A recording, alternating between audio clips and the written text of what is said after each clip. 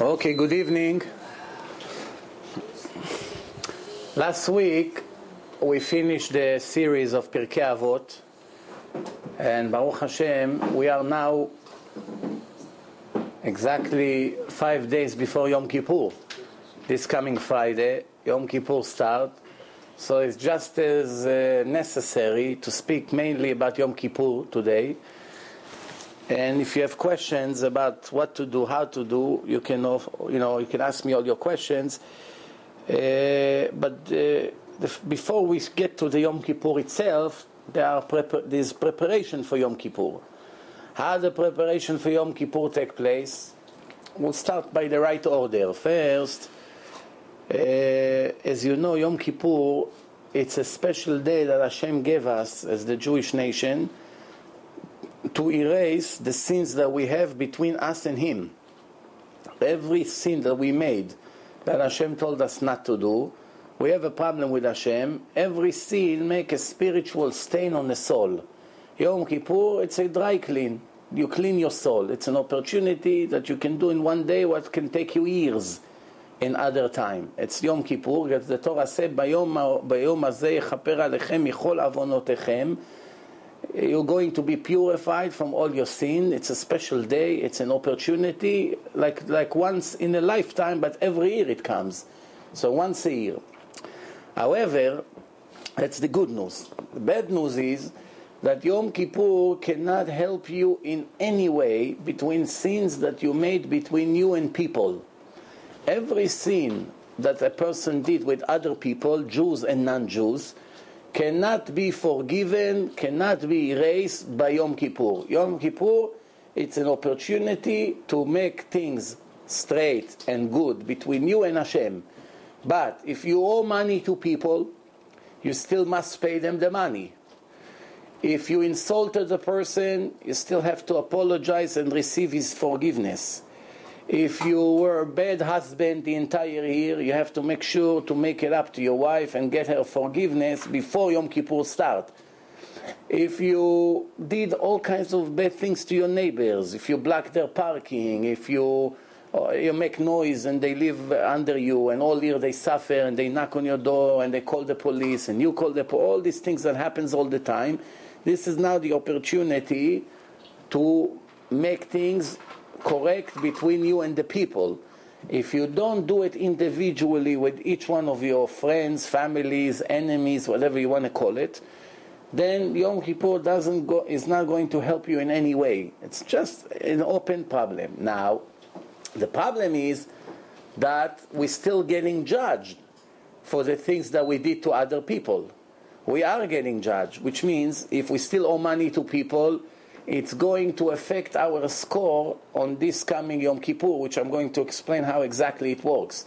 If we offended people and they still heard from us, when we go into the final to finalize our judgment, it's not going to be to our favor. As a matter of fact, whatever I'm saying right now, you should have heard before Rosh Hashanah. Because Rosh Hashanah is the trial day. It's the judgment day, which takes 2 days, as we know. We just passed Rosh Hashanah. We are now in the middle of Aseret Yemei Teshuvah, the 10 days of repentance. It's an opportunity for us, basically, as I say, to make teshuvah. I'm going to explain the right way how to do it. So, first thing, we have to take care of all the problems that we have with people. If you don't have enough money to return to people, that's your money, and you don't have, you have to make some kind of an arrangement with those people. You have to ask to give them something that you can, and ask if you can make a payment plan with them, if they can give you an extension. Besides giving back the money, you need to apologize for the time that you are late, because they had plans what to do with the money, or because of that they had aggravation, they had to sue you, they had to call you 100 times. Sometimes not paying the money, it's a big sin, because the Torah says, "Lover rasha velo yishalem." Person that borrow and doesn't pay back, Hashem called him, not the rabbis. In the Torah, Hashem called him wicked, rasha. He's keeping Shabbat, he puts tefillin every day, he prays 3 times a day, he gives a lot of tzedakah, doesn't matter, he's still a rasha. Hashem cannot tolerate a person who borrows and doesn't pay back. If he lost his money, he doesn't have, that's a different story. He wants to do it, but he cannot. But between me and you, 99.9% of the people who don't pay back, it's because they're wicked, not because they don't have. They have money for vacations, they have money for good new cars every year or two, they have money for 10 televisions in their homes, they have money for all kinds of jewelry, but when times come to pay back what they borrow, they don't pay back. Sometimes they're counting on the fact that this is not Jewish. Yeah, he's a goy. Rabbi, what do you care? It's Korean. What do you care? He's Arab. It's mitzvah. I'm doing mitzvah now. I'm not paying him back. He's a terrorist. Probably donates to the Hamas. He's already building up a whole case. Why he shouldn't give the guy back the money? In case you have a thought like that, you are completely wrong. When you borrow money, whether it's a Jew and a non-Jew, you must pay it back. When you don't return it to a goy, it's actually even worse. Because now it's considered already with Chilul Hashem, he's going to tell all his relatives and friends, and that ruins the reputation of the Jewish religion, and of course the reputation of Hashem, because whether you know it or not, we are the representative of Hashem in this world, and when we do something wrong, it's contaminate the name of HaKadosh Baruch Hu in this world. This is it.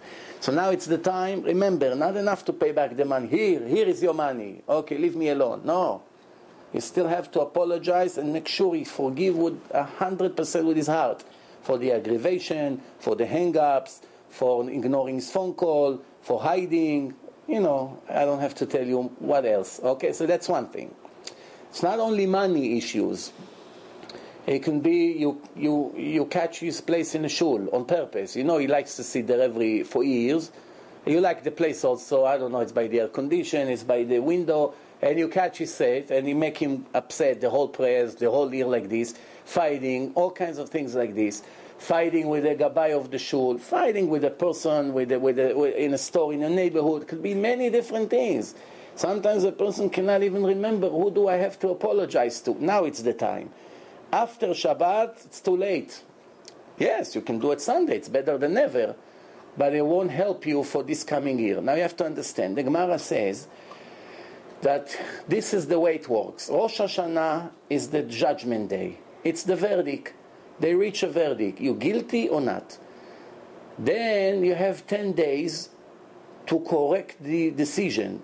The decision that was made in the court of heaven is still pending, even though it was announced. What was it announced? If you deserve to live, if you deserve to die, if you deserve to be successful, you deserve to lose everything you have, you deserve to get married, you deserve not to get married. Everything is decided. But it's not sealed yet. When is it going to be sealed? On Yom Kippur. Which means Yom Kippur, in a way, it's like appealing the verdict. Who needs to appeal? Somebody that is not 100%. So the Gemara divided to 3 categories. The Gemara says tzadikim nechtavim lealtar. Tzadikim, the righteous people, are decided, Hashem decides right away to sign them for life. Which life? Not only life in this world. I explained many times before, but that's not so important. What's important is life of eternity. This whole Torah, this whole life is a preparation for life of eternity. This life is a blink of the eye. It's not so important. Before you realize it will be over.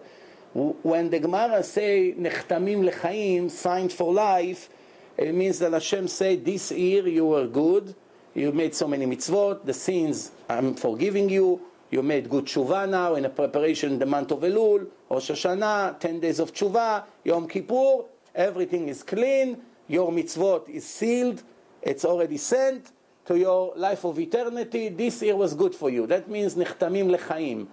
If you die today, you're going to heaven. That's what it means. Of course, Hashem decide if this year you're going to live in this world or you're going to die. That's also decided, 100%. But that's not what the Gemara means. Because sometimes the Gemara say Reshaim, the next thing the Gemara say, wicked people are signed immediately for death. We see so many people, they are so wicked, the worst in the world, and they live the whole year. So what happened? Why it wasn't sealed for death? Here we see that they're alive. That's not what the Gemara means. Besides the point, Hashem decides who finishes his life here and who's not. Of course, that's obvious. But when the Gemara means sign for dead, that means if he died today, he lost his share to the world to come. That's what it means, nechtamim lamavet, God forbid. And the Gemara says, benoniim, people that are even, they have even amount of mitzvot and even amount of averot, sins. Even, 50-50. They are pending. Their case is pending, is on hold. When? It will be finalized. When? On Yom Kippur. The last minute of Yom Kippur, after the last prayer of Yom Kippur, which is Tfilat Neilah, Hashem signs for life or for death, God forbid, everything else, that's it, is sealed. What does it mean, benonihim? Not that this person did a million transactions this year, 500,000 was mitzvot, 500,000 was averot. That's not how it works. Why? Because each mitzvah and each sin has a different value. For instance, if a person made a small sin, what does it mean a small sin? He forgot one time he ate and he didn't make bracha. Not intentional. Usually you always do it. You came out of the bathroom, you forgot to make a bracha. This is a sin from the Rabbanan. It's not that he doesn't appreciate that Hashem is keeping him healthy, that everything works proper, that he doesn't need to go to the hospital and get rid of his waste through hose and pipes over there, like so many people are laying in hospital, they can't even go to the bathroom. No, it's appreciate Hashem. He was busy, he got a phone call, he forgot. That's called a minor sin. As opposed to violating Shabbat, lighting a cigarette on Shabbat, which is in the level of a murder. People don't understand. Shabbat is a covenant with Hashem. Violating Shabbat, it's already on the top of the worst sins. Murdering, eating chametz on Pesach. What's so important about not eating chametz on Pesach? It's showing Hashem that we spit in his face. Lichora, supposedly.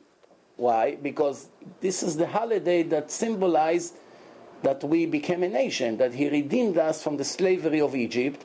210 years we were slaves. He took us to freedom. He gave us the Torah. He entered us to the Holy Land. He chose us as the chosen nation. As a memory of that great event, he say every year, do not touch chametz. Why? Because when you came out, you couldn't prepare bread. You ate matzot. Every year you have to remember as being grateful to me the miracles that I did to you in that exodus of Egypt. Eating bread means, Hashem, I can care less about you and I spit on you and I don't care about anything you did for me. That's why it's such a horrible sin. Being grateful to a person is bad. Being grateful to your Creator who supply you with everything you have is a much worse sin. Worshipping idols. Every fool understands that it's betraying Hashem. He is giving us everything and we take an idol and bowing down to this idol. Obviously, or following false religion. When you have the real truth and you go to all kinds of garbage religions, that's an insult to Hashem. So we have a league, which is the worst sin. I'm going to soon explain how we make tshuva in each separate sin. We have to know how to correct it. But benoniim, which means people who are even, some sins is equal like 1,000 other sins. Right? If a person starts his car on Shabbat, that's like lighting 1,000,000 cigarettes in 1 minute. So much fire in a car, I have no idea how many sins in 1 second are pressing the gas. If a person didn't wash his hands 1,000,000 times when he ate bread, it still won't be equal to 1 time starting the car. If a person did not go all his life to the synagogue to pray 1 time, all his life, it still won't be as bad as starting the car 1 time. That's an answer to all the fools who think that Hashem is interested that they'll start the car and drive to shul. Who would want you to make the worst sin in a history in order for you to go to the shul? Pray at home. It's also count. It's not as good, but there's no permission to violate Shabbat just for the sake of prayers. So this is common sense of the Torah, common sense of Hashem. You don't learn Torah, you don't understand the common sense of your Creator. So this is to show you that it doesn't go by quantity, it goes by the quality of each mitzvah and the quality of each averah. That's why I always recommend people make the best investments with your maaser, with your 10% that you're obligated to give, or with the tzedakah that you have to give. Make the correct investment. If you make the correct investment, automatically your files is tilted to the positive side. If we put your sins and your mitzvot on a scale, if you invest your tzedakah money correctly, even though you're guilty 100% of so many sins, just this investment that you do with your money can turn everything to the positive side. Which means if you die today, on the scale you have more mitzvot than sin. How? How do you make an important investment? You either invest on people who learn Torah, because that's a very, very great mitzvah for you, because the person who learns, every second, every letter that comes out of his mouth, you become a partner. So in the end of the year, you made 10 million sins, and you only made 1 million mitzvot, personally. So the scale is almost breaking to the negative side. But then comes all the mitzvot that were created from your money, you put it on the positive side, you got saved. Why? Doing nothing, just giving money. But to who? You have to be very clever. Most of the tzedakah that people give, not only it's not a mitzvah, sometimes it's a sin. Like giving money to a person who violates Shabbat. It's a sin, it's not a mitzvah. It's not a mitzvah to help him. Why? He takes the money, put gas in a car and drive all Shabbat with your money. Without your money, he wouldn't make the sins. You help him to be a bigger criminal. You're not thinking that way, but that's what happened. Giving money to a reform shul. That makes Hashem very angry. Why? They smashed and slashed the Torah to millions of pieces. They step on the Torah and spit on it every second. You're giving them money to my enemies, to my haters that marry men to men and marry goyim to non-Jews, to Jews to non-Jews. One of the worst sins in the Torah. And putting a cross next to the Star David and playing the piano on Yom Kippur. This is who you're giving your money to. So that's a very big sin. You're thinking you're giving donation. In the end, you're creating yourself millions of sins every minute. A person has to know where to invest his money. So the best investment is to bring people closer to Hashem. We spoke about it many, many times. Today, I got an email from it. I got two important messages, one in the email, one in a phone call. Let me tell you, just to give you an idea. Today I got, actually it started last night, in the middle of the night, a person from Florida, I'm not saying names here, I didn't give permission from him to publish the case, but I'm going to tell you briefly about the case, you won't know who I'm talking about. He sends me an email, he wants to donate $40 to make CDs. Why? He became religious through the lectures, and he understands the power of those CDs and the lectures, so he wants, maybe the same way it's changed his whole life and made him religious, he wants to have that same schut, to make another Jew religious. But there's only one problem, this person is very poor, very poor. He lives off Social Security, $1,000 and few dollars a month, that's what he makes. His rent is almost most of his salary. He has to feed a wife, to feed a kid. Obviously, this person is very, very poor in any standards. So through the email, he says, my dream is that I will be able to save enough money to buy myself a pair of tefillin. A pair of tefillin, $600, $700, $800, depend where you buy it. So that's his dream. For somebody like this, it's like buying a car, a pair of tefillin. Same ratio. As I read his email, I had tears in my eyes. So I sent him an email, you don't have to give. It counts like you gave. When a person wants to give very badly and he doesn't have, Hashem counted that he gave. Don't worry about it. Because Hashem knows, He's the only one who knows if you really would give it, if you had it or not. To talk, everybody talks. Hashem knows when you say, I wish I had the money that I can give to this cause, to this tzedakah, and you say it from all your heart and you really mean it, it counts. It's called anus. You are forced not to do the mitzvah. You wanted to do it, your hand is tied, you cannot do it. It counts like you did it. Ma'aleh ani alav ke'ilu asa'a. I counted as you did it, Hashem say. So I said to him, you don't have to give. You need every penny. It's an emergency. So I say to him, Bezrat Hashem, with Hashem help, I'm going to send you a pair of tefillin, used on you. I don't know, I have to make phone calls to see if I'm going to be able to send him brand new. And Bezrat Hashem, so his dream is to be able to buy tefillin. But as by the way, he was writing it in an email, This whole email was from Shamayim that Hashem will make me a shaliach to get him a pair of tefillin. He wants to give tzedakah, and in the end, he got himself a pair of tefillin. And it's very interesting, as you saw before the lecture started, a person came and he bought brand new tefillin. Today, just hours after this guy was leaving his second email and sending the address where to send the tefillin here, I get a phone call, and somebody says, my father decided, instead of checking his tefillin, he has this tefillin, he wants to buy for the new year a brand new pair of tefillin, and maybe 10, 20 minutes later he called me again. He said, can you bring it today with you? I say, yes. He said, well, my father wants to donate his pair of tefillin to someone who cannot afford. Mamash hours after the email, like a machine. Get the tefillin right here. No. Just I walk in, comes Levi to me and says, Rabbi, somebody told me, here, Levi is sitting here, to donate $40 to your CD. So this is all for me, is also a test. If I take advantage on this guy, even though it's for an important mitzvah, or knowing that Hashem will count it for him as he gave it anyway, I should let him keep the money. Hashem says, you never lose by doing the right thing. Right away I walk in, Levi? $40? Exactly, not 41, not 39. That's how it works. If you have emunah in Hashem, I always walk like this. Just to give you an idea, mamash how it is. But the second great thing is that somebody called me from England. I also don't tell you from what city. From England.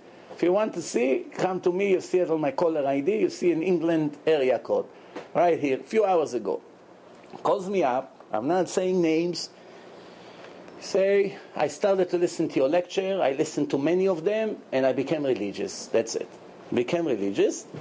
But now I listen to this lecture, it's called intermarriage, and I feel like, that's it, I'm dead. Why? Right away I know what he's about to say. It's because I've been married to a non-Jewish woman, and now I found out that I'm destroyed. That's it, I'm finished. He has 3 kids. It's not his kids, because they are goyim according to the Torah.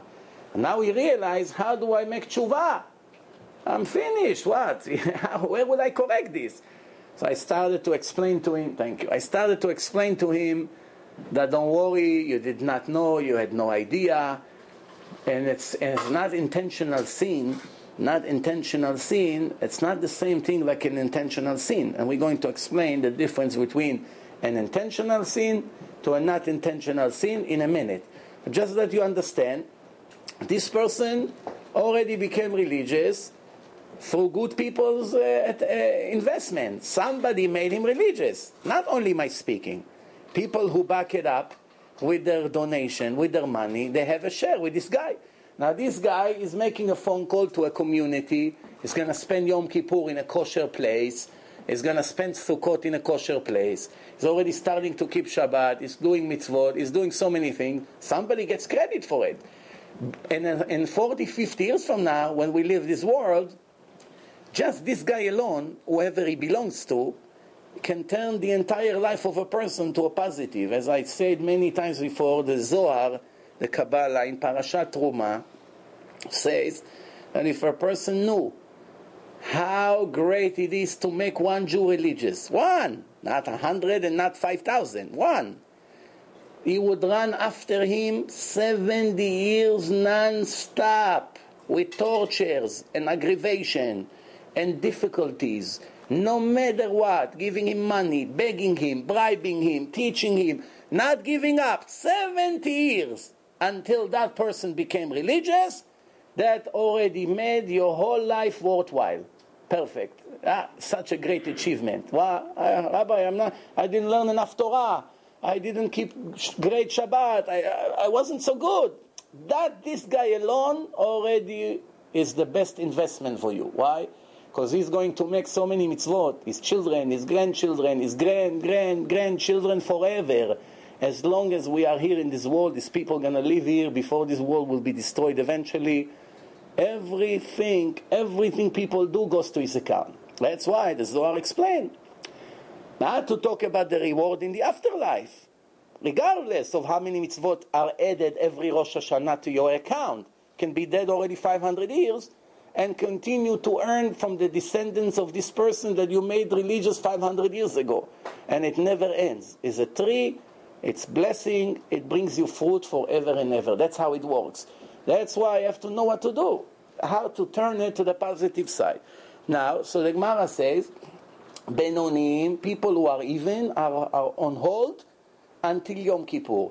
Comes Yom Kippur, Hashem checks their behaving in this week, how they behave on Yom Kippur, and it's decided their verdict. Now we have a few questions that we have to clarify here.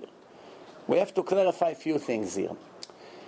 First of all, a person that is Benoni, mediocre, is even, 50-50. If he did not take this week serious, he didn't learn, he didn't make tshuva, he didn't pay back people he owes money, even Yom Kippur he barely fast, he didn't come to shul barely, he only came in the end to hear shofar like some people do. That was his whole week. Nothing, business as usual. Somebody like this was just signed for death, chas v'shalom. He had an opportunity to go to the positive side. Since he did not take the opportunity, Hashem signed him like the wicked people. He just had an extra week to correct. The wicked people already immediately, in the first minute of Rosh Hashanah, Hashem signed death for this year. If you die this year, you're dead. That's it. Permanently. But these people had an extra week to reverse the negative decision. Since they did not take advantage on it, they're going to die spiritually. The question is why? If a person did 50% of his things mitzvot, 50% averot, fine, he did not make tshuva on this week, fine, he didn't take advantage on the opportunity, fine. But to be destroyed spiritually, means if he dies now, he loses his share? What's going on here, ma? How can it be, ma? Such a strict punishment? But after all, he has 50%. And we're not talking wicked people that barely have anything. We're talking somebody who did mitzvot. He kept Shabbat, he did this, he gave some tzedakah, he learned some Torah a little bit. He makes also a lot of sins. It's not a criminal that go and hate Hashem and put an X on Hashem and is ungrateful and doesn't care about the Torah. So we're not talking about this guy. So how can it be? The answer is, given the opportunity by Hashem, such an opportunity that it's against all odds, to take 7 days and earn eternity, and taking it for granted and disrespect the opportunity and do nothing with that, you don't deserve to live spiritually. There's no surprise here. What is surprise? I'm giving you an opportunity like this, I'm giving you the key, I'm just telling you run, work for it a little bit, run, enter. And you sit and smoke your cigar, and then you ask me why I was destroyed? What is the surprise? Fine, it's very nice you have mitzvot. Everything you did, you get rewarded for it. Nothing goes to waste. But to get olam haba, to get the next world, you're sitting here and wasting your time, going to work as usually, driving your car, making meetings with customers, not opening Torah, doesn't come, no slichot, no nothing, no apologies, nothing, as usual, another week, watching television all day. Doesn't make sense. So you basically buried yourself. This is the truth. Now, there's another question.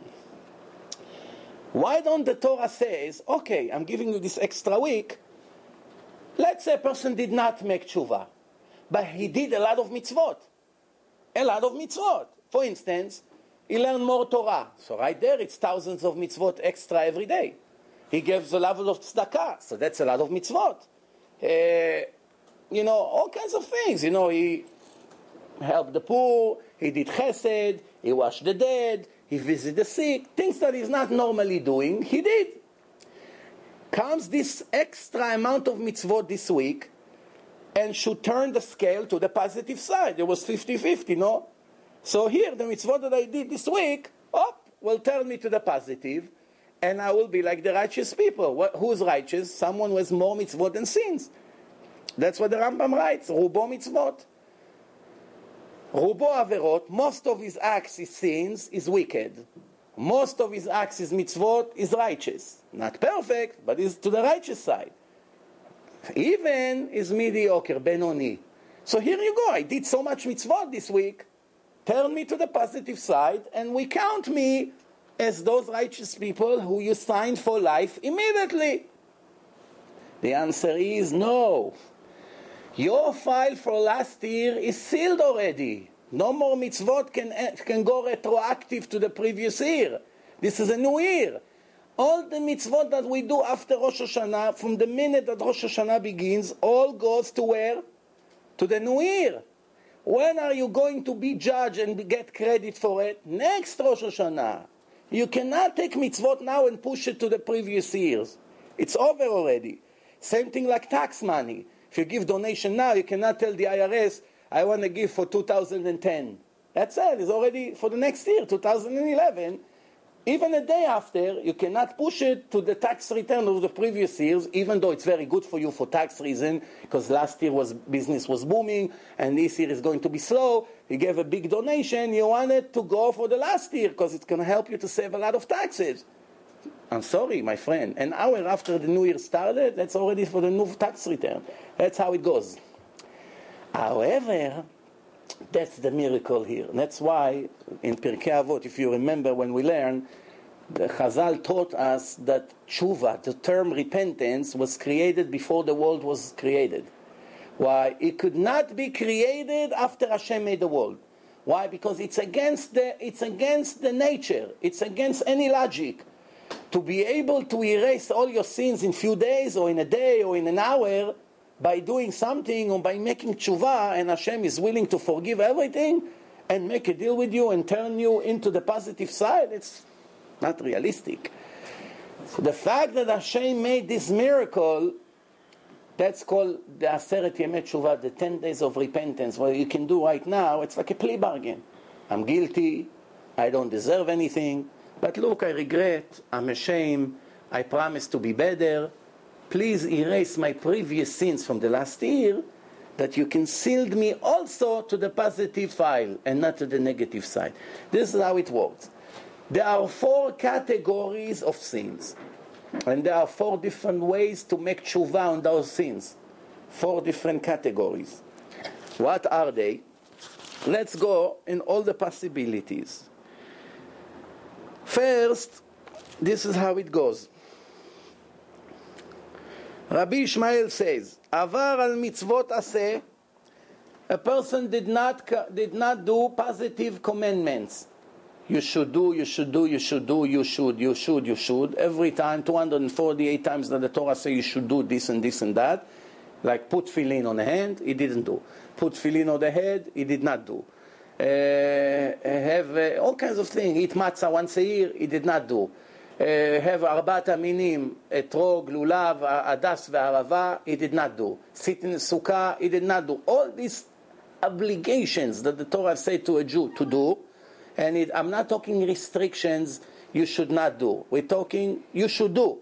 And a person did not do it, and now he found out that he has to do it, so he regret that he did not do it. He promised to start do it. He actually started to do it, and he promised always to do it.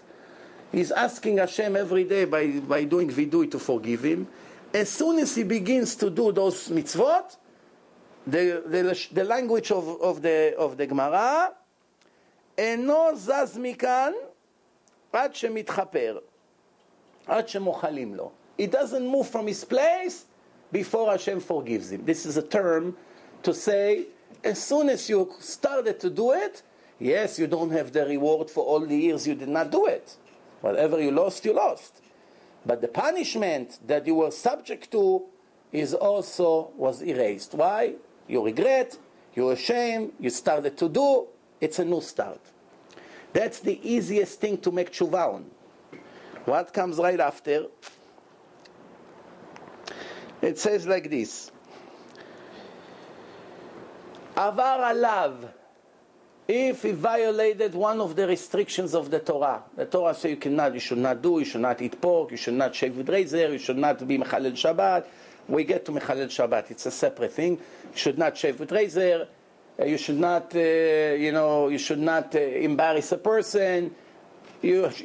All this you should not, that the Torah say.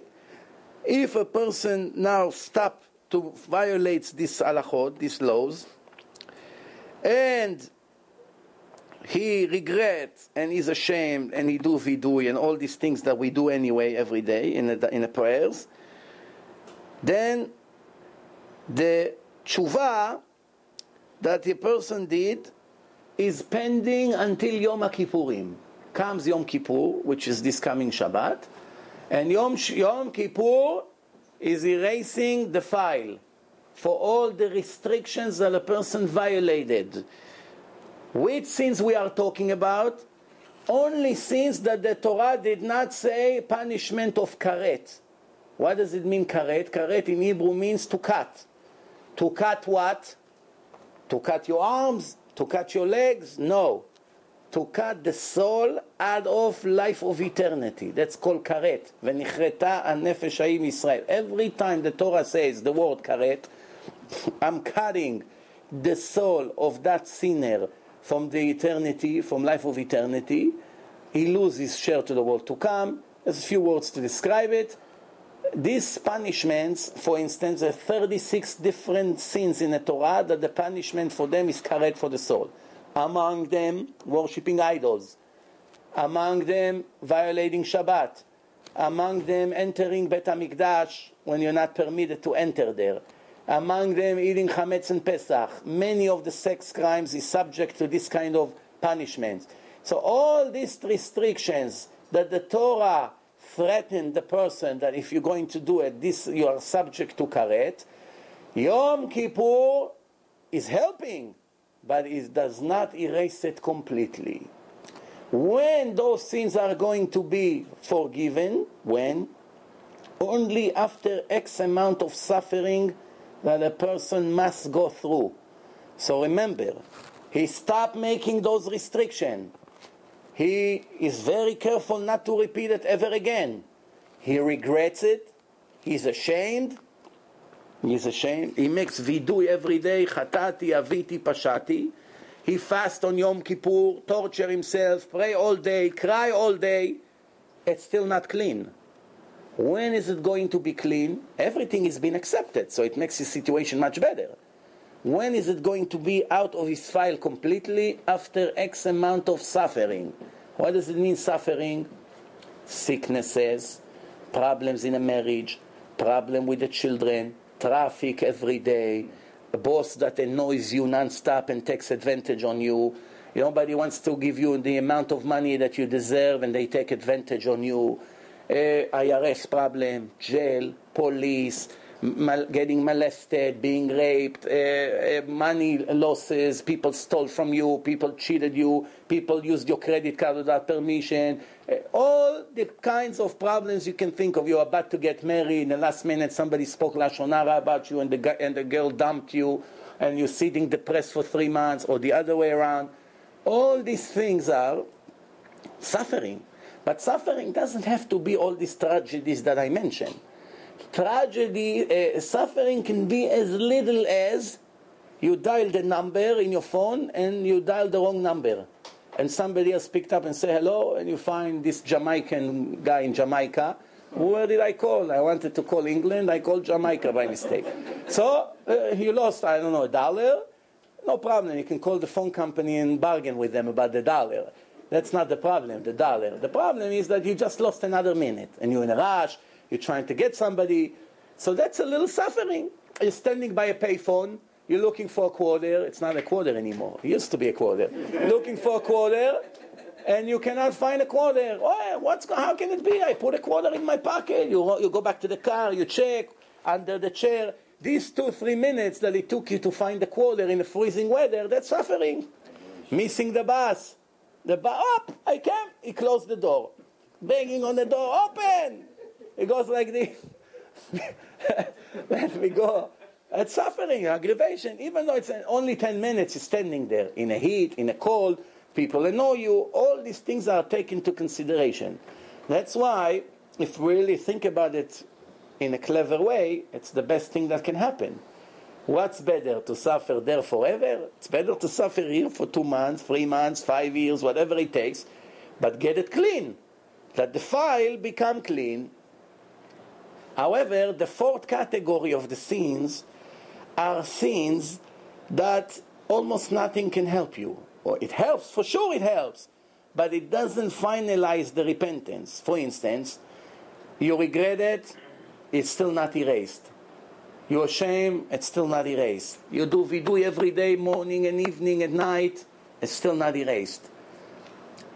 You go Yom Kippur over it, another Yom Kippur, it's still not erased. You suffer a lot for it, it's still not erased. When is it going to be finally erased? In the time of death. Which means all the life of the person, this sin is still in his file. Even if he made a perfect tshuva, he never repeated it ever again. He's embarrassed, his heart is broken, he asks Hashem every day to forgive him for that. He's ashamed, he fasts on Yom Kippur, he suffered tremendously, it's still in his file. When is it going to be erased? In the day of his death. What is it? Chilul Hashem. What does it mean, Chilul Hashem? Ruining and embarrassing the name of Hashem in the world. We came here to sanctify the name of Hashem in the eyes of the Goyim, of the nations, and we did the opposite. The opposite of the purpose of life. The purpose of life, Hashem says in the Torah in many places to the Jews, you are holy because I am holy. You are my children, I chose you from all the nation to be mine, do not do this, don't imitate the Goyim, do not marry them, don't eat the food, and there's a list of restrictions. What does he do? Not only that he violates all these restrictions, he does everything he can to be Mr. Williams. Everything he can. Or to be Chris. Yeah, everything he can. He imitates his haircut. He imitates his clothing. Even though he's only a basketball player, he admires him from jumping very high. Why don't you go to the safari? The monkey jump higher. You don't admire the monkey. Why? Why you admire him? What's the difference? Because he jumped very high and he throw a piece of leather down? For that you admire him? For that he's screaming, you crying if he signs it on a little piece of paper? That's avodah zarah. It's like worshipping an idol. But worshipping an idol, it's not only when you're worshipping a goy or a Jew or an athlete or a basketball player or a successful businessman or a successful movie star. No, it's also an idol. It could be that you're the most religious guy on earth, and every second of your life you're worshipping an idol. And when you die, you go directly to hell. Learning Torah? Yes, you do. You're keeping Shabbat? Yes, you do. You're giving tzedakah? Plenty. What else? You're not insulting people. Everything is good about you. But there's one critical mistake you're doing. You're worshipping a rabbi. There's no difference between worshipping a basketball player or a baseball player or anything you want to worshipping a rabbi. You can admire a rabbi, not him. You don't admire his belly or how beautiful is his beard. That's nonsense. You're a fool if that's what you admire. You admire his knowledge, you're doing a mitzvah because Hashem said to admire the knowledge of the Chachamim. No problem. There's a difference between admiring, respecting, listening to their instruction and their advice. That's all positive.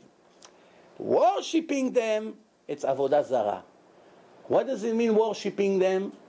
Putting signs all over, paying millions of dollars of their pictures all over. Here is the Mashiach.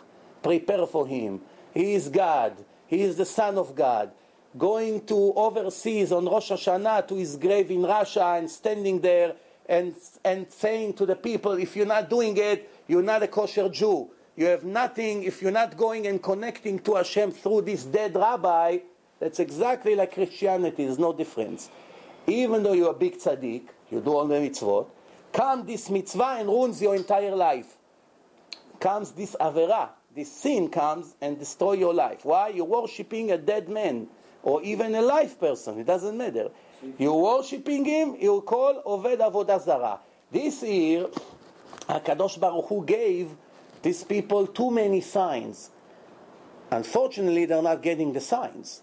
First sign was that when they came to go to the airport, the Russian police kept 20,000 of them standing in a freezing Russian winter. I don't have to tell you the cold there. In an open place, windy, People, old people, little kids, they're all freezing. They didn't come prepared to stand hours outside. And they stood there for hours. There's no room in the airport. They kept them out of the airport. You ever heard such a thing? You come to the terminal, they say, stay outside, there's no room inside. Let's get rid of some of the people there. And they were begging them, let us in, let us in. They were freezing to death. Only after hours they agreed to get the kids and the old people inside. And the young people were standing to freeze for hours, trying to warm one another in a horrible condition. And this Russian police goyim, I don't have to tell you, they're not exactly merciful. So they started to say, we felt like we are in a Holocaust again. That's how bad their experience was. Just when you think it's over, when it finally came in, they found out that all the flights got cancelled, because in Israel, in the airport, all the union workers that works in the airport decided to go on a strike. So you cannot get your suitcases, they don't accept any new flights coming in. People that already arrived to Israel, which already flew before the strike, they're stuck in the airport for 8 hours and cannot get their suitcases. Which means a horrible experience. The wife is alone in Israel with the kids. They leave her alone in Rosh Hashanah just for that idol that they sell everybody, that without him you cannot be a good Jew. That's 100% Avodah Zarah. Serious problem. And I hope that some of them will get the idea finally to stop with this nonsense. Not to talk about $50 million that they burn every year on airfare. $50 million, that's what it costs. Calculation. $50 million every year. You know how many yeshivot you can keep the whole year? The budget in my yeshiva in Yerushalayim, in Eretz Israel, there's 24 guys sitting and learning all day from morning to night. 12 guys, each one of them has families. It's $12,000 a month. That's the total budget of the yeshiva. $144,000 a year for 24 tzaddikim who sits all day and learn Torah. Take $50 million divided by 144 and see how many yeshivot like this can survive every year instead of this Avodah Zarah. This is 100%. They get angry when you tell them that. They go crazy, but that's the truth. There's no difference. People like this, on the judgment day, they go to Russia, not to talk about the prostitution over there and all the other things that they see in the middle of Rosh Hashanah. That's besides the point. But the biggest insult is that even if it was mitzvah to go to Russia, to stand by a grave of a tzaddik, to pray over there, how do you dare to go there when you have Rabbi Shimon Bar Yochai buried across the street from your home? You have Rabbi Akiva here, Rabbi Shimon Bar Yochai here, Rabbi Meir here, Rambam is here. All the legendary top Jews ever lived within 10 miles away from your home, and you go to somebody who lived 200 years ago? Such an insult. This is when you don't follow the Torah, you follow your feelings. Rabbi, but you know, I'm so inspired over there. 30,000 people scream, Amen, Yesh Merabah. No, take a stadium in Tel Aviv, a soccer stadium, make the slichot over there, everybody scream. You have to go to Amalek, to the nation of Amalek, to do Rosh Hashanah over there. This is an example how you can be a tzaddik, you give tzedakah, you learn Torah, you supposedly love Hashem, everything is fine, without realizing the Satan is burying you. Why? You're connecting to Hashem through a person. Why Hashem did not show us where Moshe Rabbeinu is buried? Why? What's the problem that we have the grave of Moshe Rabbeinu? It was obvious that within one generation the whole world will worship Moshe and make him a god. Standing by the grave of Moshe Rabbeinu, the biggest figure to all main three religions, 4 or 5 billion people admire Moshe, Moses, Musa, whatever you want to call him, and they know this grave, and they won't become an idol. Of course it would become an idol. I shouldn't say, let me spare this embarrassment from humanity. Nobody knows where Moshe is. Many other people. Some of the graves, is not every name on the graves is reliable. Like they said, David HaMelech is buried here. No proof that he's there. Shlomo HaMelech is here. No proof that he's there. Some of these graves, there's no proof. Some of them we know for sure. But some of them, there's no proof. Everyone can say, this grave is this guy. The rumor goes around. 500 years later, Everybody thinks he's there. In reality, it could be an Arab that buried there. Nobody knows. So this is to give us an idea. Yes, what's the question? I'm trying to say the Uman. Yes, that's what I was talking about. I know. Why is it just like worshiping to Breslov? Yes. How come 30,000 Jewish people go there every year? How come 2 billion Christians follow JC? How come? They try to be righteous. Real rabbis that go to... JC was a very big rabbi until he became wicked. You were our own people. You know JC, how much Torah he knew? Before he became what he became? He never became a goy. He died as a Jew. Half of the people from Bet Galileo, from our community, go there. I know that. I know it sounds controversial, but you know me by now. The last thing I'm worried about is to say the truth. What's the worst going to be? They get angry? Let them hear the truth.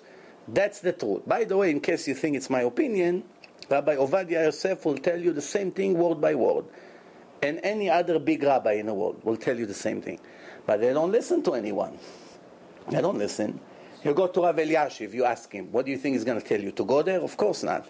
You ask Rav Steinman, he's going to tell you to go there? No. Rav Kanievsky will let you go there? No. But you see the biggest tzaddikim going there from no, first of all, not the biggest tzaddikim. Not everyone who has a beard. Not everyone who has a beard is the biggest tzaddik. Not everyone that has a beard. The Hamas people also have beard. You know? Yeah, you know the Indian that worship the cow. You know what nice white beards they have and a turban. What's a beard? Well, by now we should have known better that the beard is nonsense and the turban and all these things is just a custom. Hashem does not interested in your beautiful angel image. What's inside? Are you rotten or not? That's what counts. Hey, how long is his beard? What kind of sombrero he has? What is this? You know, I promise you 100%. There are people who have small yarmulkes, wear jeans and sandals, they look hippies, they play the guitar when they pray.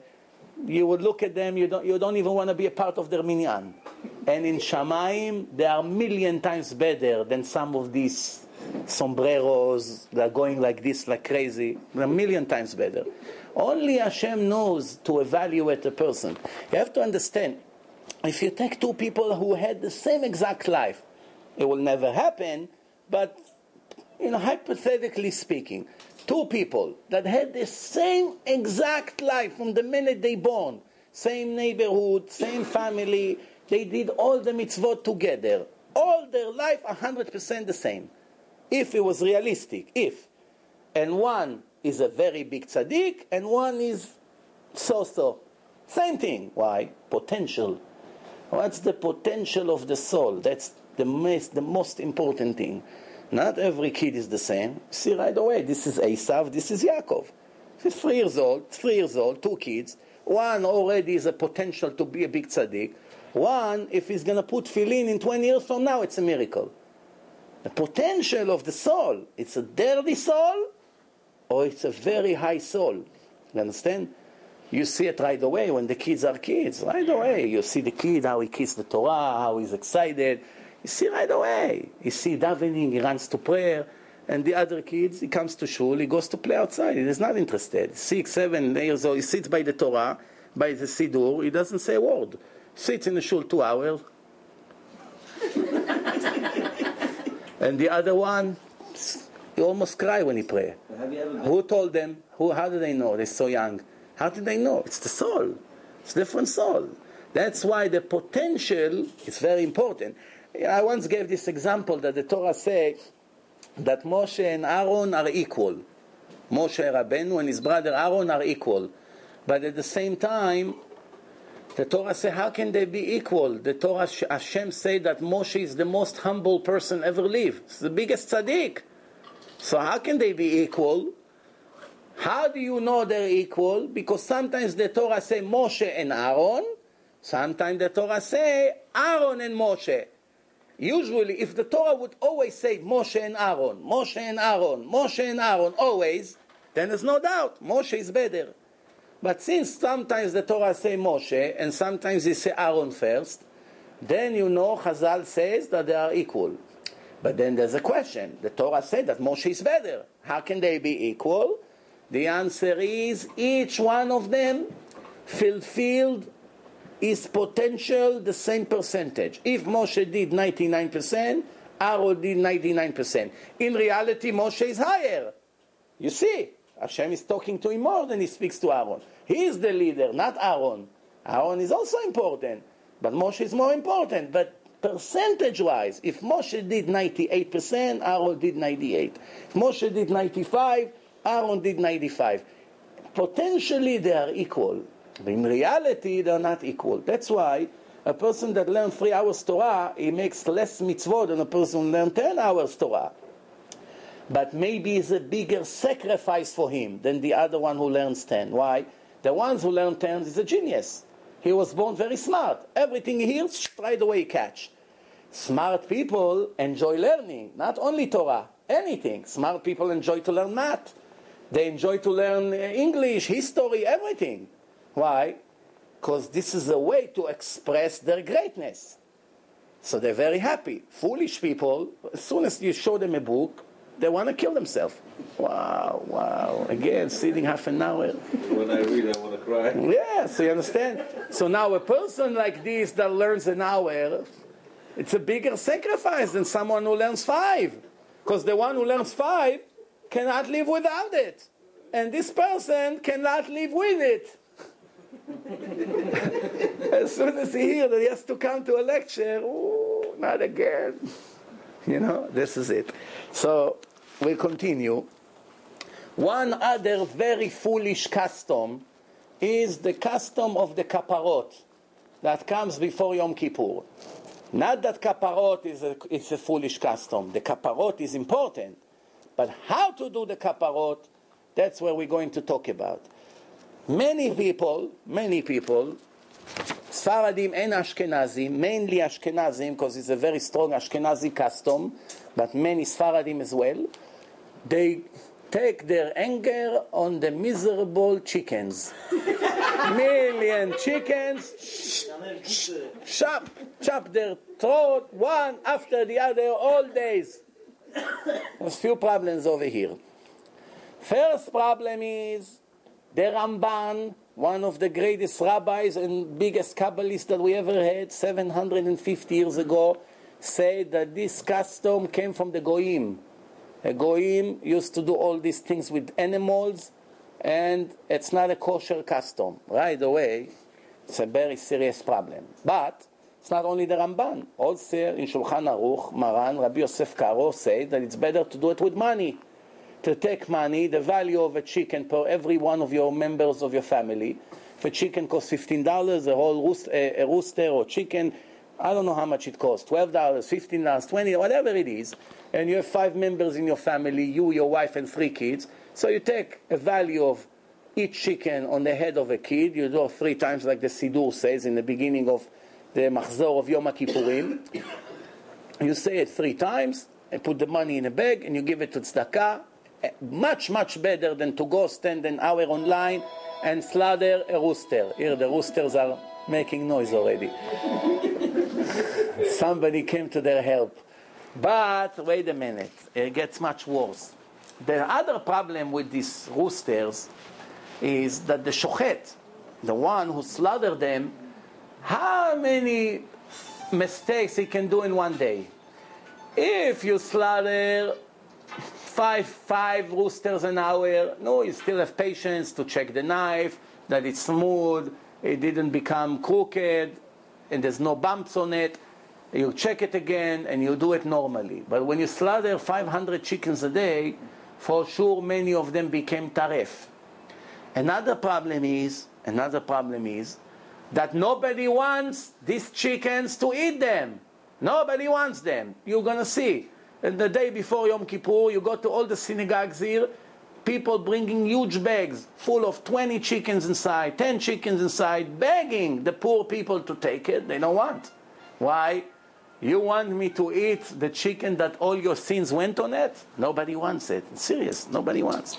The only way to give it to them is to fool them.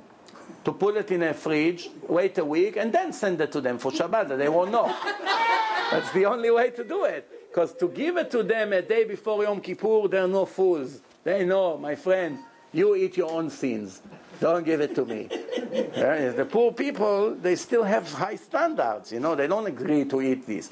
So no matter how you look at that, only bad comes out of it. Nothing is good. You kill miserable animals, it's tzar ba'alei chaim, nobody eats them, probably ended up in a garbage, and it's a custom of the goyim. When you can do it much faster, much cleaner, without wasting time, by doing it with money, and it's just as good or even better. Why? Because in Shulchan Aruch, he says it's better. Yes. It's better someone does it for you, but if there's nobody that can do it for you, you can do it to yourself. You hold the money above your head and you go like this. זו כפרתי, זו חליפתי, זו תמורתי, אלה המעות ילכו לצדקה, ואני אלך לחיים טובים ולשלום. That's it. You say 3 or 4 lines. 3 times you repeat it, and that's it. What about for your kids? Can you do it? Yeah, you can do it. I do for my kids. I do for my guests. Everyone. You don't slaughter the chicken, right? You don't have to slaughter. I don't do it. I don't do it. I don't do By the main street, they bring so many. I said all this that they bring from College Point over there, that they slaughter all the chickens, wherever they are. No matter where they slaughter, it doesn't matter.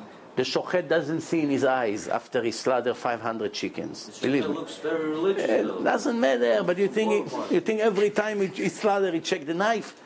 But even if everything is perfect, don't get me wrong, even if he slaughtered and it's kosher, everything is fine, it's still not good to do it.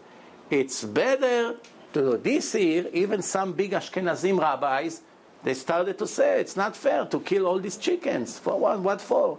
If we can do it with money, why should we do it that way? So the answer is, of course, not to do it with chickens, to do it with money. It's better, cleaner, and save you a lot of time. Then, what other things we have to say about Yom Kippur? In the beginning of Yom Kippur, we start the prayer with Kol Nidrei. Kol Nidrei, it's a special prayer of your Kol Nidrei. They take out 7 Sifrei Torah, 5 Sifrei Torah, 3 Sifrei Torah, depending how many they have. So they take the Sifrei Torah, people buy it with lots of money, they sell it. The first one is the most important one to buy, because it also comes with the blessing of Shechianu. People make a bracha, Shechianu on it, which is for the entire crowd that comes to the shul. And it's also for the Yom Kippur, also for this mitzvah. What's the significance of this? Buying this book, this Sefer Torah, buying it and hugging it while you're making the bracha for the entire crowd, for men is very significant. Why? It's an important opportunity to correct the sin, one of the worst sins in Judaism, of wasting seed. All the waste of seed for the entire year from the sins that he made. This is an opportunity for him to correct it. And that's why there's a special prayer to say. They have it on a special board. They print it, and people read it from it. They cry. They hold the Sifrei Torah, and they pay top dollars for it. In Brooklyn, in the good years, it used to go for $500,000 just to hold it and to say the bracha in the wealthy shuls there. I don't know about this year, but just to show you how much people are willing to give for it. But still, even though it's important, all the aliyot of Yom Kippur are the most important of the year. Just remember what I told you. It still doesn't come anything closer than taking the same amount of money and making CDs and giving them to not religious people. Or supporting Torah, giving it to someone who sits and learns Torah. There's nothing that comes close to it. Nothing. All these categories, shuls, aliyot, all this special selling, pticha shel parnasa, all these things, it's like a monkey compared to a person. This is the comparison. Comparing this aliyot, remember, I'm talking about the most important aliyot of the year, which is falling on Yom Kippur, like pticha of the Ne'ilah, and pticha, and all these ptichot, and all this aliyot of Yom Kippur, everything in Maftir Yonah that we do in the Mincha, which is Gula leParnasa, and also Tikkun Abrit, all these great aliyot, it's still like a mud compared to saving one Jew this year. And it's much cheaper. So it's still not any clever investment. They are much better investment to do. So remember that when you go to shul, because many people are getting very excited, 10,000, 20,000, the same amount of money, you can get exactly 1 billion times more mitzvot.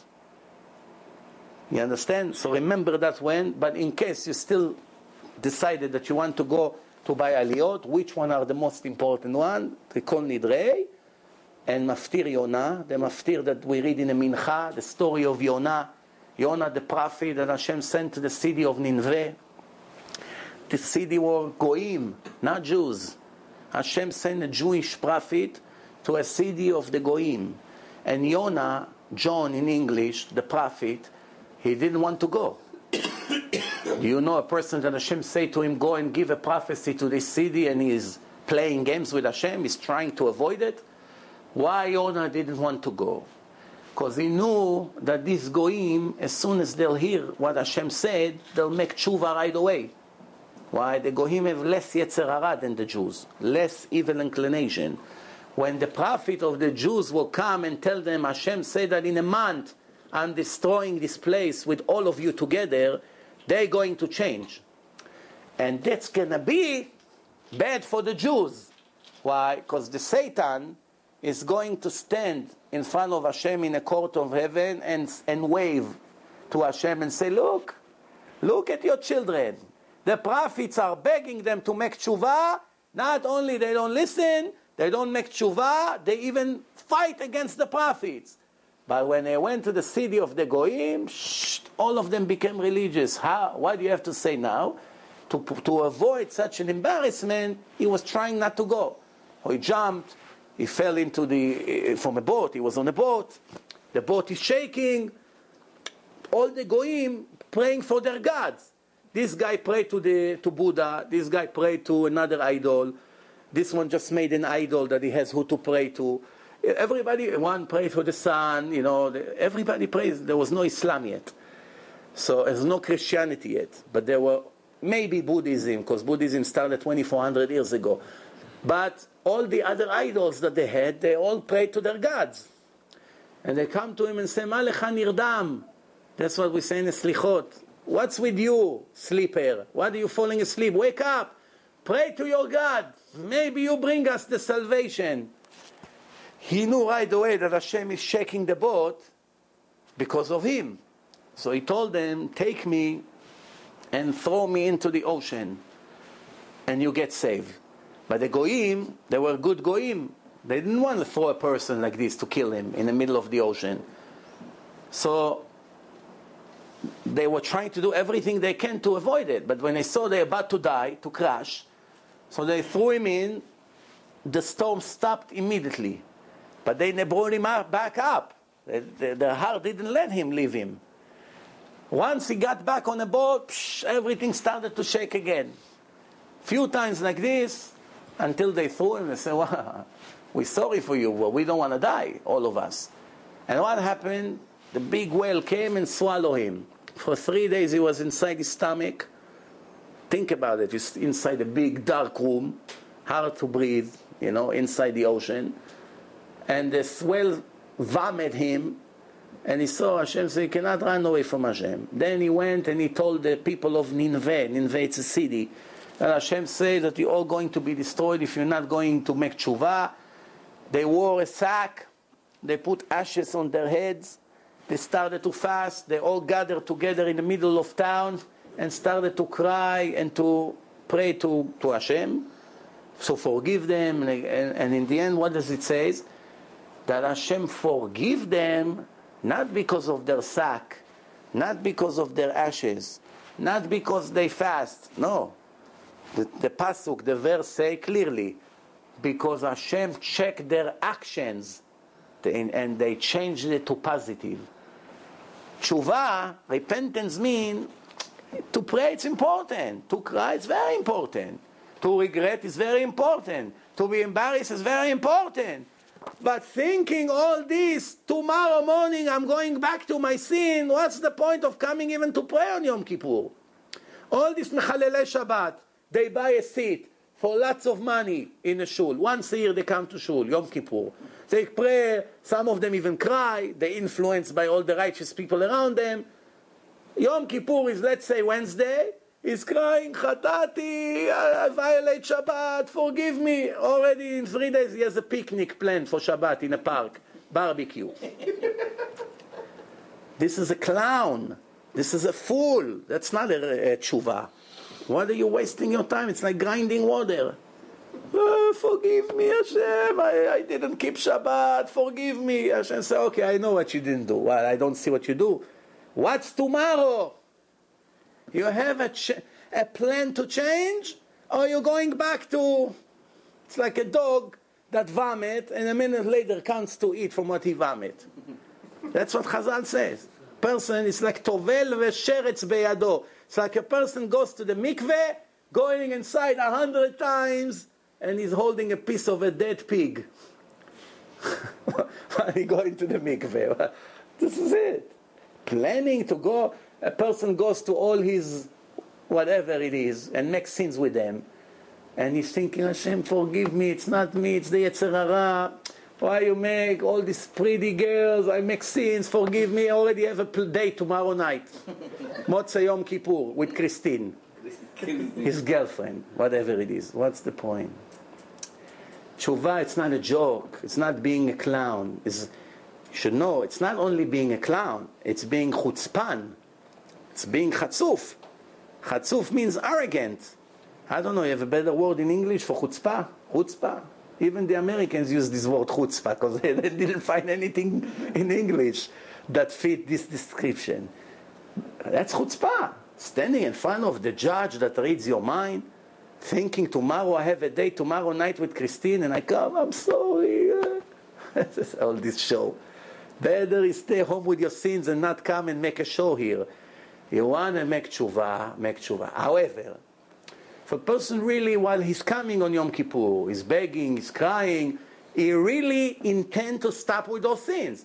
He's thinking, Hashem, I promise you I'm not going to steal anymore. I promise you no more Lashon Hara. I accept, I swear, I promise 100%. And 2 weeks later, it happened. That's not the same. That's already not intentional. He meant 100% to stop. With all his heart. His intention was, that's it, I quit with this Christine. But 2 weeks later, she called him again. Avi, how are you? Why don't you stop for a cup of coffee? No, leave me alone, you again. I used to know a guy. He was going out with the Japanese girls. What didn't I do to separate between them? What didn't I do? I told him one time, you know, the Japanese people, they take the monkey, they tie him to 2 trees with a rope. It's true, 100%. They take a sharp razor, they cut the scalp open, they pick up the top of the head, the skin. The brain is wide open.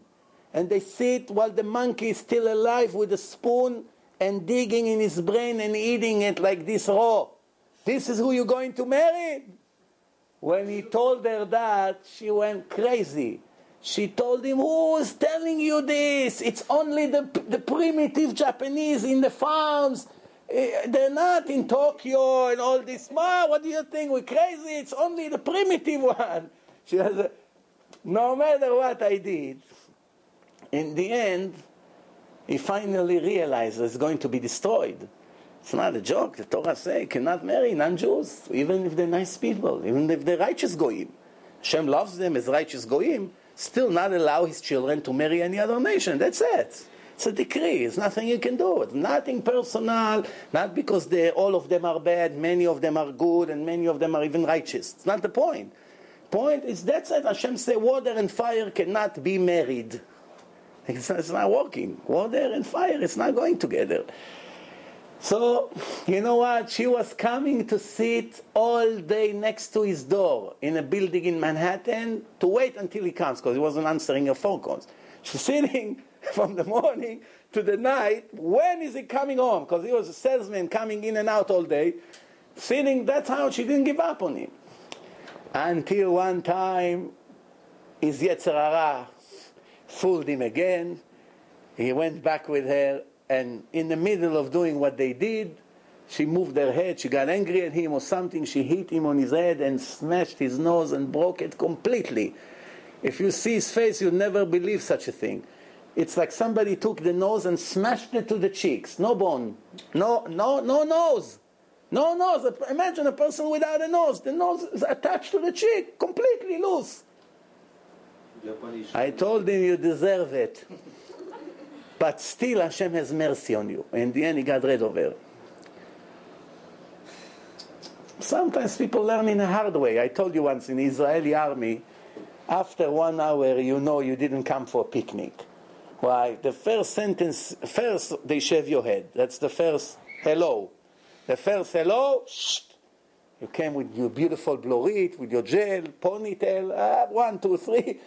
Most of the barbers, they're clever. They want to make money, so they shave only half of the head. You sit by the mirror and say, finish the job. Say, no, I'm tired, I'm going on a break. So, go out, come back tomorrow.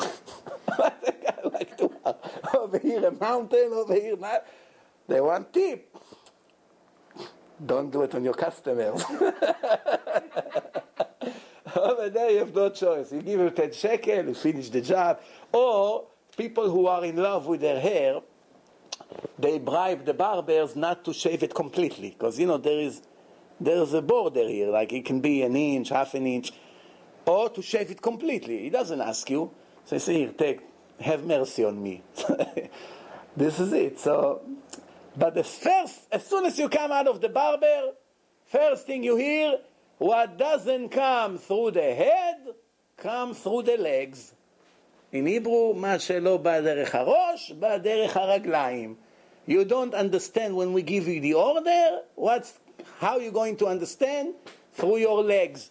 Begin to run 10 minutes in the heat, in the humidity over there, up to the mountains and down. 30 seconds, go! Oh, you didn't make it. Again, and again, and again, 4 hours. Until you faint. So then he tells you, see, if you only listen to me in the first time, you wouldn't have to work so hard to understand. You understand? That's it. You don't have to run. You see, your friends didn't run. From that moment on, every order, right away, it's been done. Nobody play games. And you have Americans here that wants to volunteer the Israeli army. They want to feel that they did something for the Jewish nation. My advice to them, join the yeshiva for 1 day. The 600,000 mitzvot that you're going to do that day is better than volunteering, not 3 years, 3,000 years. 3,000 years you volunteer, you suffer, you run, you clean the bathroom, you wash the dish, whatever you do over there won't be equal to 1 day in yeshiva. You want to help the Jewish nation? Take a time out, take a day off, come to yeshiva, sit, learn Torah all day. You contributed already more than what the entire army does together in 3 years. Why?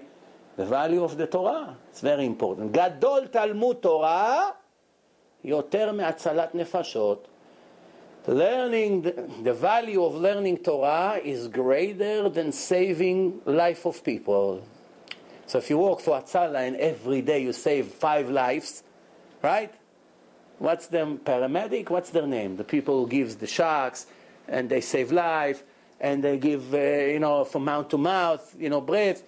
All kinds of saving life. Driving the ambulance like crazy, risking his life, getting him to the hospital. He comes to his wife at the end of the day, honey, today was a great day. I saved 5 lives. At the same time, if we sit in yeshiva that day, it would be already much greater. Because Hashem says, Gadol Talmud Torah, yoter me'atzalat nefashot. Now, a few more things before we finished. On Yom Kippur, person is not allowed to eat, not allowed to drink, not allowed to smear any creams, perfumes, anything on his body, not allowed to wear leather shoes, has to wear shoes that doesn't have any leather in them, and not allowed to be with his wife, not allowed to be with his wife. On the day before Yom Kippur, which is this week is falling on Friday, it's mitzvah to eat a lot, at least 5 meals. So early in the morning you eat a bagel right away, you make a motzi, 2 hours later you eat something else. The more you eat on Yom Kippur, the better mitzvah it is. If you eat a lot on Friday, then it will count that you fasted for 2 days. It's like 2 Yom Kippur. First day to eat a lot, second day that you're not eating, that's a mitzvah. One other thing, in all the shuls, They praying mincha early. Not like every Shabbos that you come to shul 10, 15 minutes before the sunset and you pray mincha and then start Kabbalat Shabbat. No. It's a special long mincha with a long vidui. Very long vidui in the end of the mincha. It's a special mincha. So some shuls do it at 2 o'clock, 3 o'clock, 3:30. But that's it. So you prefer. Some people don't know and they come to shul before the sunset and they see there's no mincha. Now they have to pray alone. Important to catch mincha early. That's why on Friday it's better to work half a day or not to work at all if you can take a whole day off. Then, very important for a person to ask mechila from his wife and the wife from the husband, because we think about the whole world and the most important one we sometimes don't think. We take it for granted. She forgive me anyway. Doesn't work that way. This is very important. Also from the children, and the children has to ask from their parents, and this is what we call to make tshuva. In Yom Kippur we have 5 prayers. All year round we have 3 prayers. Shachrit, Mincha, and Arvit. Here we have 5 prayers. 5. What are the 5 prayers? In Shabbat, regular Shabbat, we have 4 prayers. We have Arvit, we have Shacharit the next morning, we have Musaf, and we have Mincha, and then Shabbat is over. Over here we have an extra prayer. What is it? It's called Tfilat Ne'ilah. So this is how the Yom Kippur is. First of all, you come to shul, you put talit at night. But you have to put the talit with bracha, the men, before sunset. Because the entire Yom Kippur we pray with talit. At night, it's the only night that we put talit at night. And all day the next day, we put talit all day. And it's the only time in the year that when we say Shema Yisrael, we say Baruch Shem Kvod Malchuto L'Olam Va'ed loud. All year we say it, we whisper it. Now everybody scream together. So there's some differences. So every prayer follows with slichot. First prayer, it's Arvit, which is going to be Friday night, right away around 7:10 it's going to start. It's Arvit, regular Arvit, a little bit longer than usual because it's few mizmorim. And right after that, an hour at least of slichot. Then comes the next morning, you have Shachrit. It's very long because the Shmona Esrei has a lot of viduim inside. And then slichot. And then we also learn in the Torah. We read in the Torah about the death of the sons of Aaron. This is what we're going to read. In Rosh Hashanah, we read in the first day, V'Hashem pakad et Sarah. Hashem made Sarah pregnant. When was it? On Rosh Hashanah. That's why we read it on the first day of Rosh Hashanah. Second day of Rosh Hashanah, which is still the judgment day, we learn, V'ahi achar advarim ha'ele v'Elokim nisa et Avraham. What is it? The story of the Akedah. Hashem takes Yitzchak to the Moriah mountain to slaughter him as Hashem tested him. When was it? 37 years later. On Rosh Hashanah, Hashem made Sarah pregnant. 90 years old woman without a womb. A big miracle. So we read it in the first day. What happened 37 years later? Also the story of the Akedah, also on Rosh Hashanah. We blow the shofar. Why? As a memory of the ram that was captured in the bush. He couldn't come out. Hashem took him and slaughtered him instead of Yitzchak. And this story of Avraham Avinu, of Abraham, brings a lot of mercy to the Jewish nation. That our father did such an unbelievable act, unbelievable mitzvah, was willing to sacrifice his only son. After 99 years he waited for him. And it happened when? On Rosh Hashanah. So not only that every year it's the same spiritual light of that mitzvah, it falls on Rosh Hashanah, also brings a lot of mercy on us when we read it in the Torah. That's why we do it on Rosh Hashanah. Why do we read the story of the death of the 2 sons of Aaron? Aaron had 4 sons. Nadav and Avihu, they died. As they sacrifice fire inside the altar that they're not supposed to. There's few reasons for their death. Chazal brings few options. But to teach us that the same way the death of the righteous people, it's a sacrifice for the entire generation. It comes to make kapara, repentance for the entire nation. That's how Yom Kippur is able to erase the sins of the entire nation without any difference. That's why we read the death of the two sons of Aaron, which Chazal told us that they were greater in their level than Moshe and Aaron. Yes, and this is it. And Nadav later came back in Gilgul of Shimshon. Shimshon the prophet, Samson and Delilah. He is Nadav. Nadav, it's Otiot Badan. The Torah says Shimshon Badan. Badan means Nadav. What was his end? That he married a Goya and she destroyed him. Why it was his punishment? Because in his previous life, when he was Nadav, he kept saying that there is not one Jewish female that deserved to marry him. He disrespected them. He felt that a big shot. And in his next life, Hashem, in a way, he buried himself, but that was his end. That he had a very difficult test, a beautiful Goya. He ended up with her, and in the end, he was blinded and died with 3,000 Philistines. But that's it. So that's why we read the story in the morning. What do we read in Mincha? That's when we do Maftir Yonah. In Mincha, we read all the sex crimes, all the forbidden relationships in the Torah. We read it because this is the most common distractions in the life of a Jew. Most Jews lost their next life because of these desires. That's why it's to show people how important is all this restriction of Gilui Arayot and all these crimes, that the punishment of them are the worst in the Torah, to remind everybody about it. Plus, right after that, we read the story that I told you about Yonah the prophet.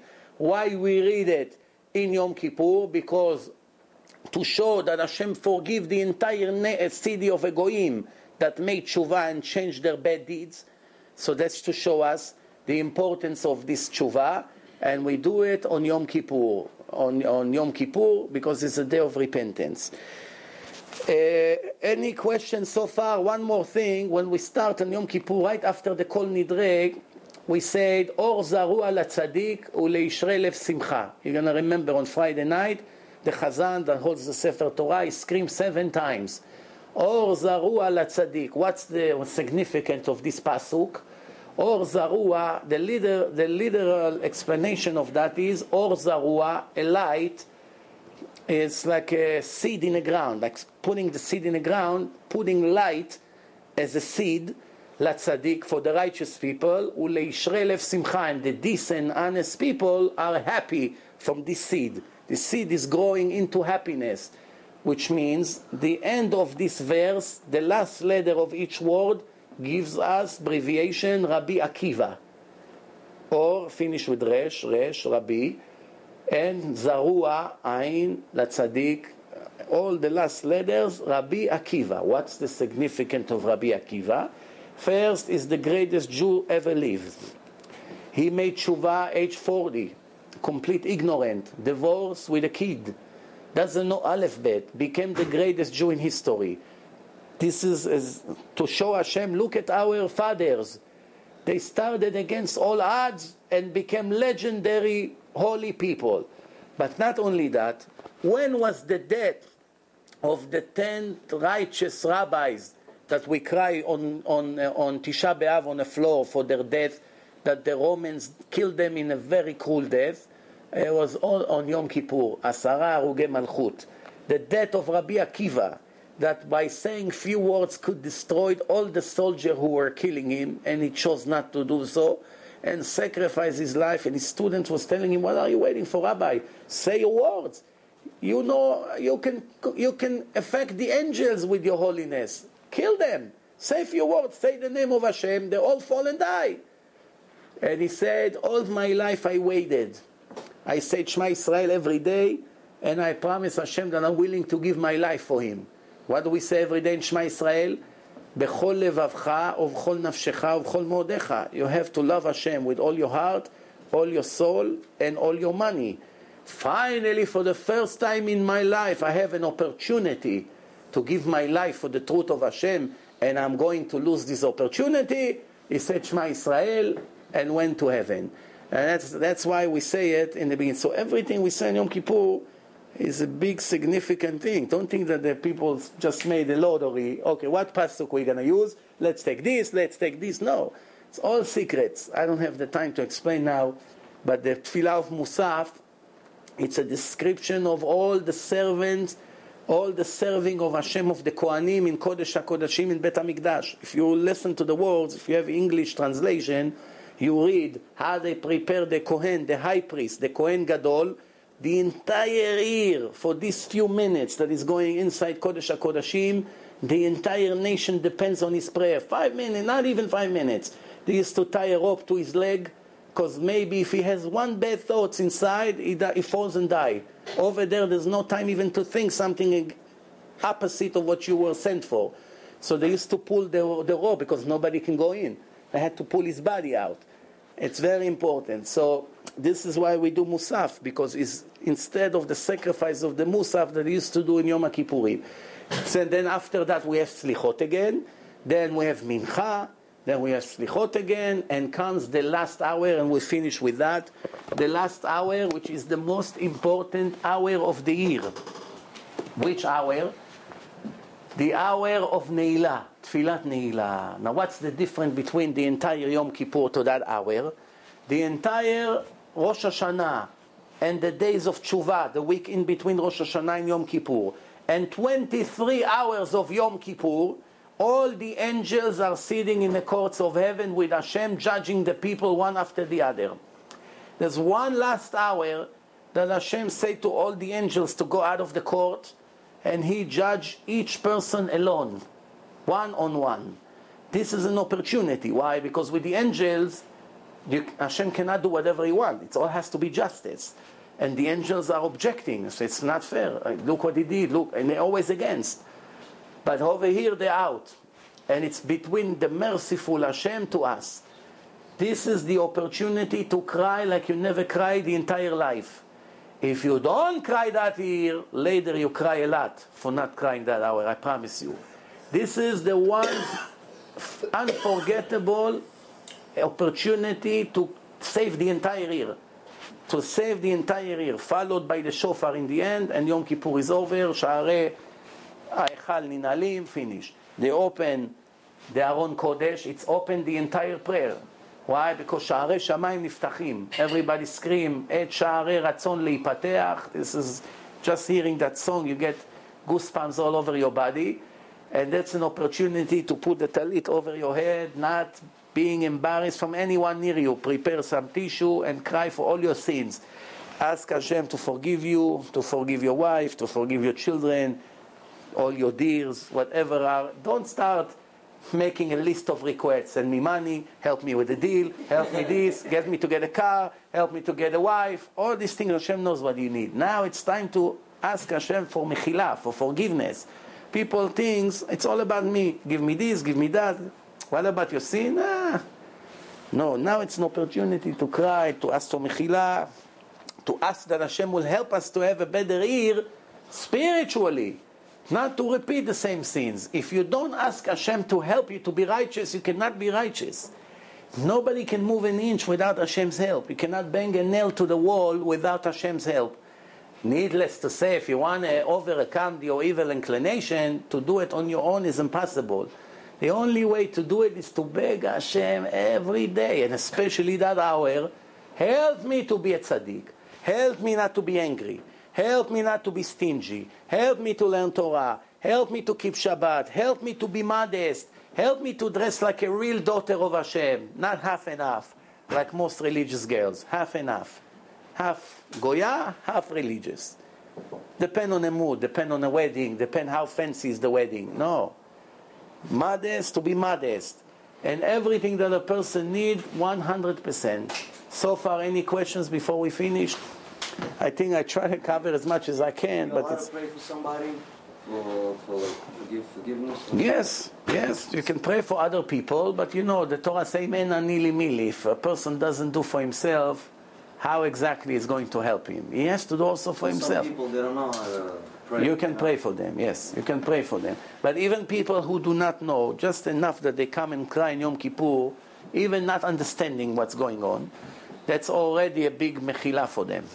There's a story of one boy, he didn't know Hebrew, he was standing and whistling the whole Yom Kippur, singing with his whistling. And people wanted to kill him. And the rabbi was a holy man. He told them, I want to tell you that our entire prayer got accepted thanks to him. Why? He doesn't know how to pray, but his heart was so broken that he helped our entire prayer to go express to Hashem. And you want to send him out? Yeah, it was a holy man, Ruach HaKodesh. Sometimes a person has Ruach HaKodesh. You see things. Yeah.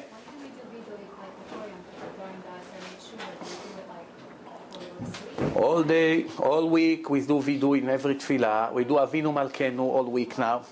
We do vidui in Mincha, in Shachrit, and Mincha. We're going to do it Friday morning. We're going to do it on Mincha, which is a big vidui. You know, Rabbeinu Nissim, he lived for 750 years ago. He wrote a very long vidui, like 3 full pages of vidui. A person confession.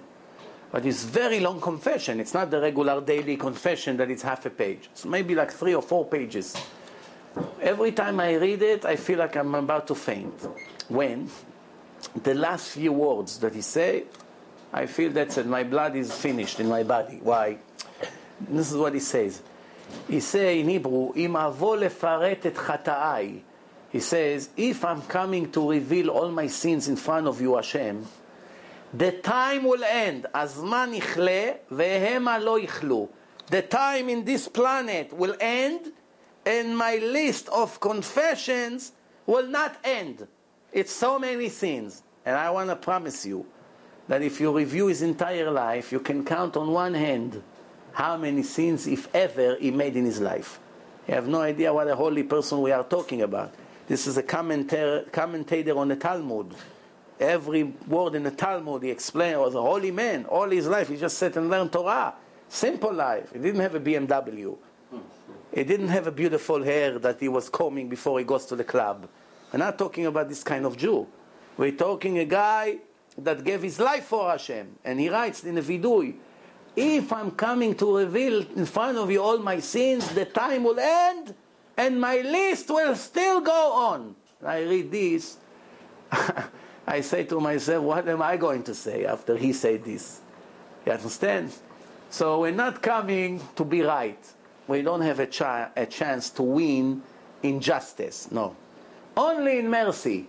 We don't have. If we're going to put our mitzvot and sins, I promise you our sins are going to be much, much greater than the mitzvot. So that's an opportunity to get rid of them through the mercy, which we don't have in other days of the year. The Satan, the devil, its numeric value 364. To teach us that one day in a year, the year is 365 days, one day in a year, it doesn't have any effect. It cannot harm us. When? Yom Kippur. Yom Kippur. The Satan, in Hebrew, numeric value 364. Why? Only 364 he instigate between us and Hashem. It makes us make sins. He comes to testify against us. But Yom Kippur is silent. Has no permission to do anything. Gemara brings a story with the Satan, few stories. That one rabbi, he was coming to, he said to this rabbi that he likes him. The Satan likes him. But then one other rabbi said the story. So from the Gemara we saw that the rabbi who told the story got a bigger reward from the rabbi it actually happened to him. And the Gemara says, from here you see that to tell it, to be mezakeh arabim, to influence other Jews to come closer to Hashem, is much greater than to be a part of the story, to do it yourself. Making others making sin as a mitzvot is much greater. Making them make sins, it's a horrible sin because there's no way to find them and ask for their forgiveness. You make this guy not religious, you make that woman not modest, all kinds of things. And one way to make people against the religion is to behave against the Torah. To be a thief, to be arrogant, to curse, to be angry, to be not a nice person, to be egoistic. All these things makes not religious people stay away from the Torah. They say, if this is the way the religious people are, I don't want anything to do with this. And this is a problem we have to improve in this generation. If we would do 10% better, there would be another 100,000 Jews who keep Shabbat. It's in our hand.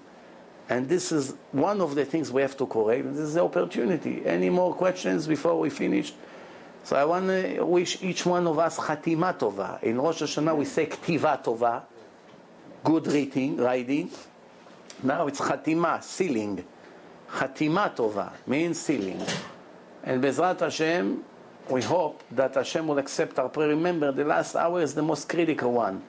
Do everything you can to cry and ask for all the sins, to ask Hashem to give you another chance, to forgive you. If a person is not married, so he can beg Hashem, help me to find my soulmate, that I can have a holy house with good kids, to teach them and direct them in the Torah. Because in the Torah it says that Hashem said that He loved Abraham, and He told Abraham all the mitzvot of the Torah. That's before the Jews received the Torah, because He knew that Abraham will pass it to his children. That's the only reason He gave it to him, and He loved him, and He came to him, and He gave him, and He blessed him, for knowing that He's going to give it later and educate his children in the right way. Which means if Abraham wouldn't be the type, he would never become Abraham. And that's what he did. He taught Yitzchak and Yaakov, and the rest is history. Thank you very much. Thank you, Levi, for all this great here we had here. Hopefully we'll have many more lectures here. Thank you very much. Kol tov. Good night.